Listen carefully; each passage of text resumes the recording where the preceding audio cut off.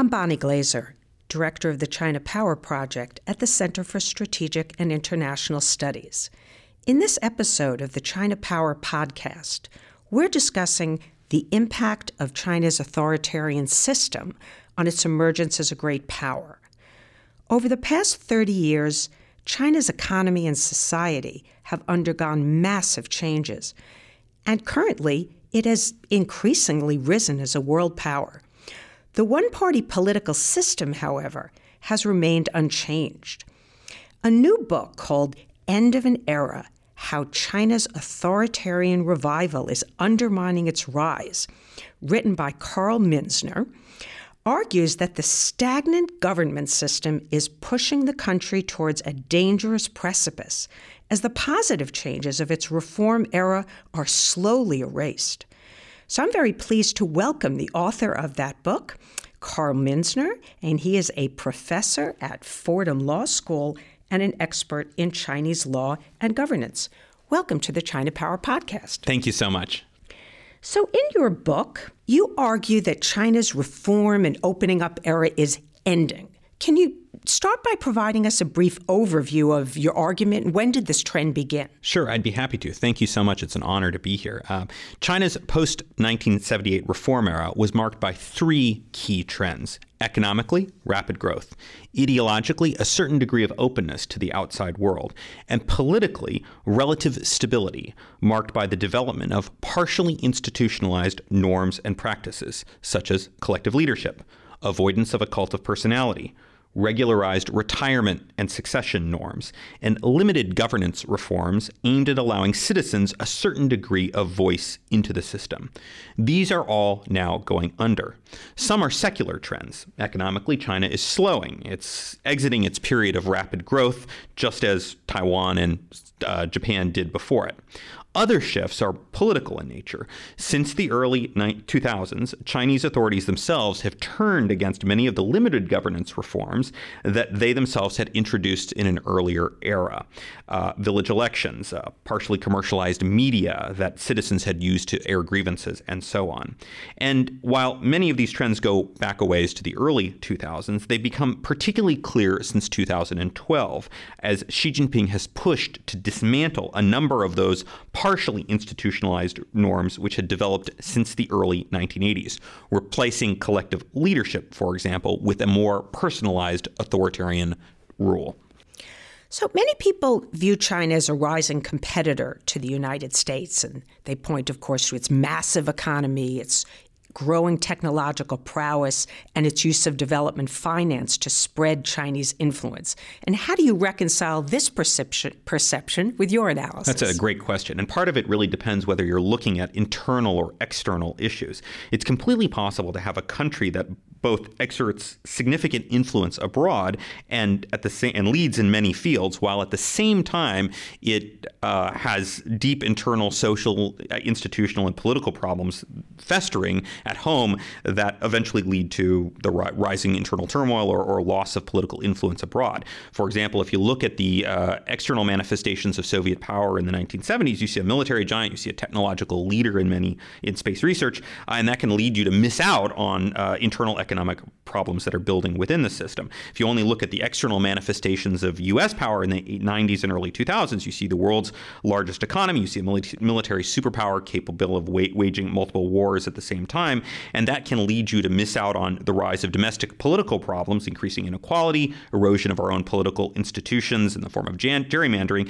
that eventually build to the rise of the Tea Party and Trump and the problems currently confronting us in America. The same is true in China. Right now, everyone is focused on the bright, shiny exterior manifestations of power and influence, but there are deep problems that are building within the system. At the 13th National People's Congress, which took place in March, the Chinese announced a major government restructuring plan and some new institutions along with it. And some people argue that these institutions are becoming increasingly authoritarian. So how does this development affect China's rise on the global stage? One might not paint some of those reforms as a step to institutionalization. I think you actually have to look at it as an erosion of some of those late 20th century norms and institutions. Remember that one of those other key reforms of the sort of early reform era, late 70s, early 1980s, was that the party decided to retreat from the day-to-day management of the affairs of state. So they handed over. Party leaders continued, of course, to control the commanding heights of the state, of the government, but responsibility for day-to-day management of the economy, of the affairs of government were handed over to technocrats within government, the bureaucracy. And one of the key things that we're seeing right now, for example, the newly announced government reorganization plan, is that party institutions are reabsorbing the state bureaucracy. So the state civil service organization is being absorbed by the Party Organization Bureau. The Religious Affairs Bureau is being absorbed by the Party's United Front organization, and so on. And I think that's a direct reversal of another one of those key early reform era practices. It's sort of a repartization of the bureaucracy. I think one of the key implications of that when people are thinking about the manifestation of China's power abroad is to recognize that the entire technocratic governance narrative that people now associate with China and its ability to deploy power successfully both domestically and at home, it's an artifact of that technocratic rule. And what I worry about is as you start to see that repartization of the bureaucracy, you see the undermining of Deng Xiaoping's decentralization of power. You see an undermining of that willingness to tolerate different views. And I really worry that starts to affect the ability of Chinese authorities themselves to exercise power effectively. The technocratic flexibility that had characterized the early areas, I think, at risk of going under as well. So an example of this sort of reversal of institutionalization that you mentioned is the recent move to end presidential term limits in China. And we now have the potential, at least, that Xi Jinping will remain in power beyond his second 5-year term, and some people even think for life. So what is this end to the leadership succession practices that took place that were created by Deng Xiaoping?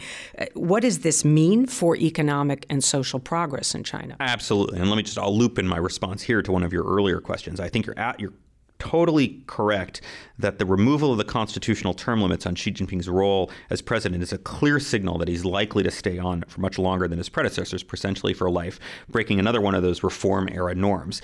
And that's totally consistent with this trend towards re-centralizing power in the hands of a single person. And so if we summarize what's going on with this, as well as what we were just talking about with respect to the party bureaucracy, the party is reabsorbing the state, and a single individual is reabsorbing the power that had previously been concentrated and exercised by institutions such as the Politburo Standing Committee. And so what's the effect of that going to be on economic and social progress? And I know the story that many people who are fascinated with the concept of technocratic rule like to tell. They like to say that if you put all the power in the hands of a single individual, he'll make all the right decisions. But I think that's actually a recipe for really bad decision making.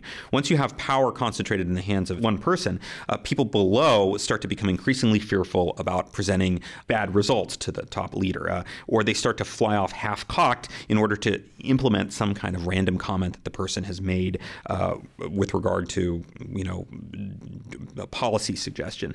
And that isn't just an abstract concern. I think it's actually what happened in the 2015 stock market bubble, for example, where the state authorities decided that they were going to talk up the stock market, leading into an unsustainable bubble that eventually popped. And so I really worry that's an example of how, as you increasingly move towards an increasingly centralized system, you start to lose some of that flexibility, you start to lose some of the pragmatism, you start to lose some of that technocratic sheen that people have come to associate with China over the last couple decades, and you start to see a revival of some of the policy problems that had plagued the pre-1978 period. You write a lot about the personality of leadership, especially Xi Jinping. But, of course, there are other personalities and people who are very close to Xi Jinping that I think can have a potential influence on some policies going forward.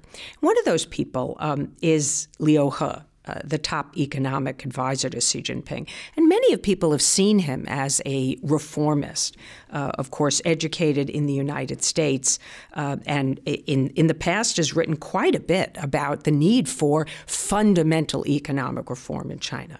So given the fact that he really is close to Xi Jinping, What impact do you think he will have on China's trajectory going forward? So, of course, I can't completely foreclose the possibility that, you get the right person in this, all change, good change happens. But for me, I keep here in the back of my head when I hear that, I think of the story people were telling about Li Keqiang back in 2012, where, okay, here is the Western educated or the PhD in economics, I think, who sort of had all these great ideas, and boy, everything's going to move in the right direction.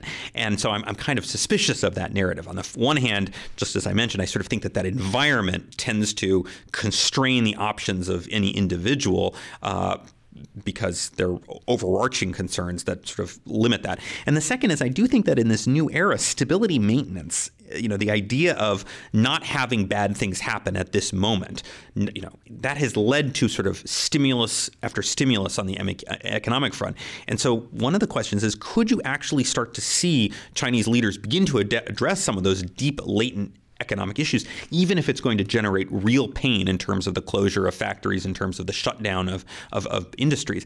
And I really sense this hesitancy to hit that button precisely because of that fear of, that very deep fear about latent social unrest.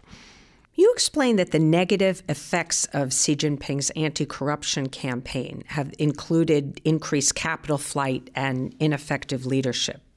And in March, the Chinese government created the National Supervision Commission as an anti-corruption agency that's aimed at essentially institutionalizing this campaign that Xi Jinping has been pursuing since he became leader at the end of 2012. So do you think that this new commission is going to reduce or exacerbate these effects? Certainly the hope is this turns into an institution that can sort of more effectively address latent corruption within the Chinese system.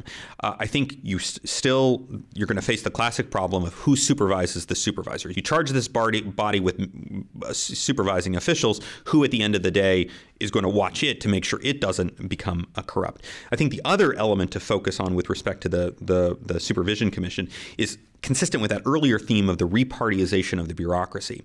This is a remodeled version of the party's disciplinary inspection committee, which is charged not only with addressing corruption, but also monitoring political loyalty towards the center.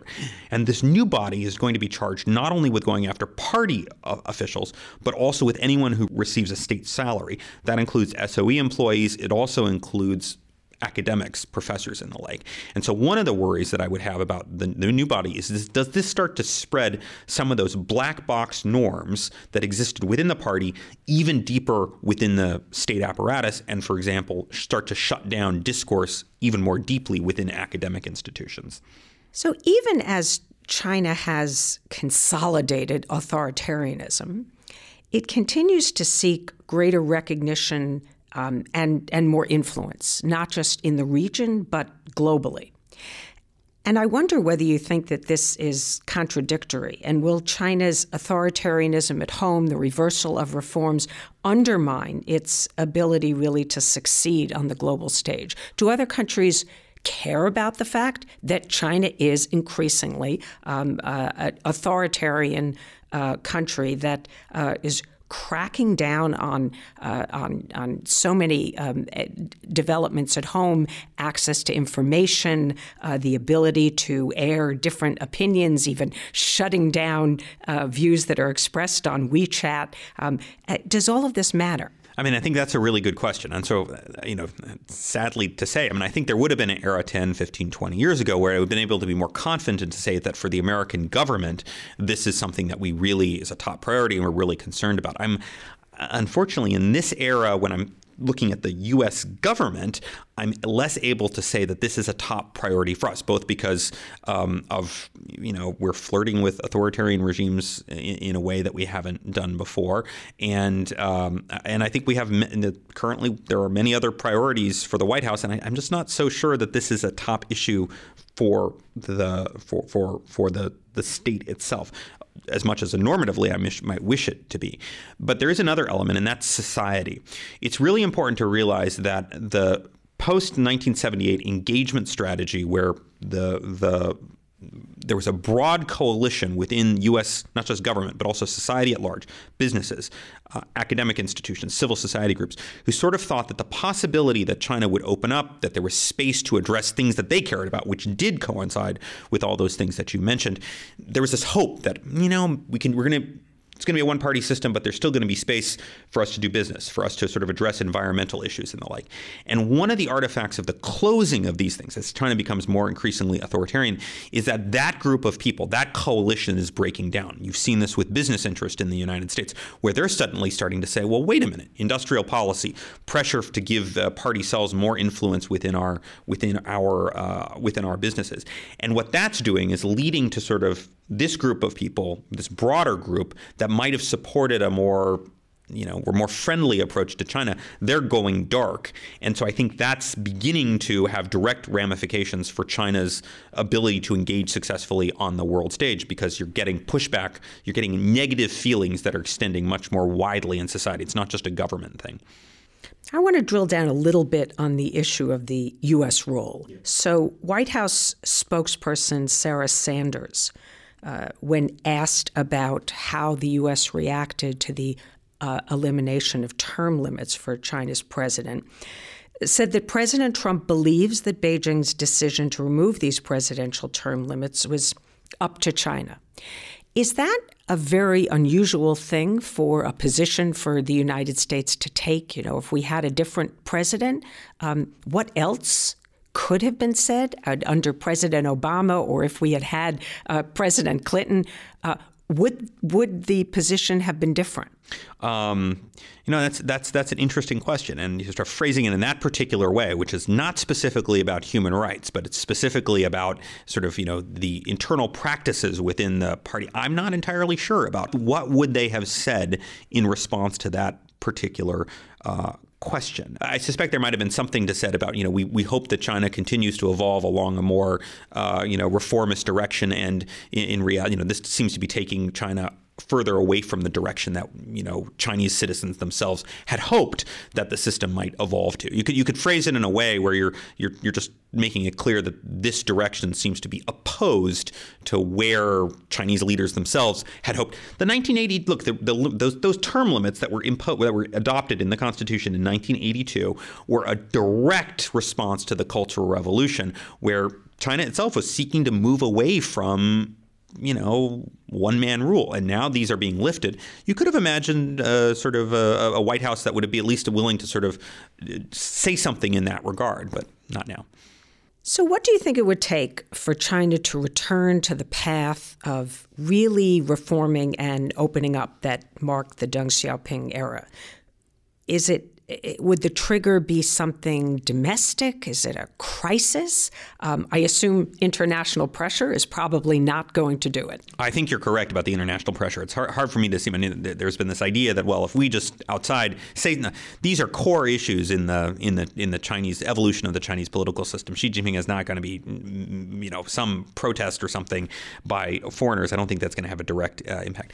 The big picture is, I think, to answer that question, you have to think back to why China itself launched the reform and opening up. And that was because they perceived they were coming out of the Cultural Revolution. They saw fundamental problems develop within their system that scared the heck out of them.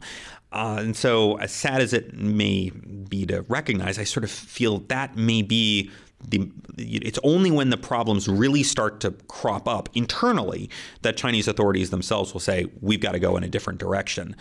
And what those problems are, how that you have to almost get that sense of crisis where people say, we need to address this and we have to do something different. So finally, you argue in your book that China is at a dangerous turning point.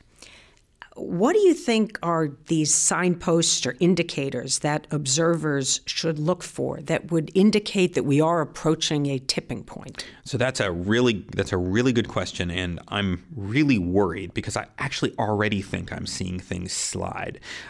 When we're talking about the norms that are being broken, these are not just abstract things. These are fundamental political norms that were established after 1978. Collective rule by a party elite is giving rise to a more personalized authoritarian system. A whiff of a cult of personality is beginning to envelop the top leader again, and so on. So I'm really worried because I think I see things already starting to go. But I do think there are at least two norms that people should watch that still haven't been broken. The first is mass movements. There have been zero sign that China's top leader has any intention to call out people onto the streets to attack his enemies of the day. That was a regular characteristic of the Maoist era that was repudiated with Deng's rise. There's been no sign that Xi Jinping wants to bring that back. If that one was to start to go, and you saw rally sessions in streets attacking disloyal local cadres that were refusing to follow central directives, that's the hurricane warning sign where you really got to be, deeply concerned. The second norm that I'll flag is an ideological pivot back towards a much more extreme ethno-nationalist narrative in state media. Remember that for all of the patriotic education stuff that's going on in the schools right now, China is still a technically Marxist-Leninist state with pictures of a German socialist and the state media is still rhetorically invoking the concept of harmonious minorities and equality of religion.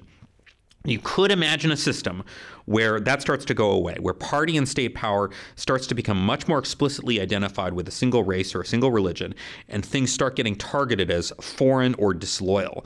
And so I think that's something to watch too. On that point, I would particularly think you want to watch for this new push for national security education in schools. I think you want to look at the mass detentions that are starting to take place in Xinjiang, where you're getting some 5% of the entire Uyghur population being rotated through political education camps. And you want to look at the new pressures that are beginning to mount on religious groups. I think I see some threads in there that really worry me. So those would be the two things I would watch going forward.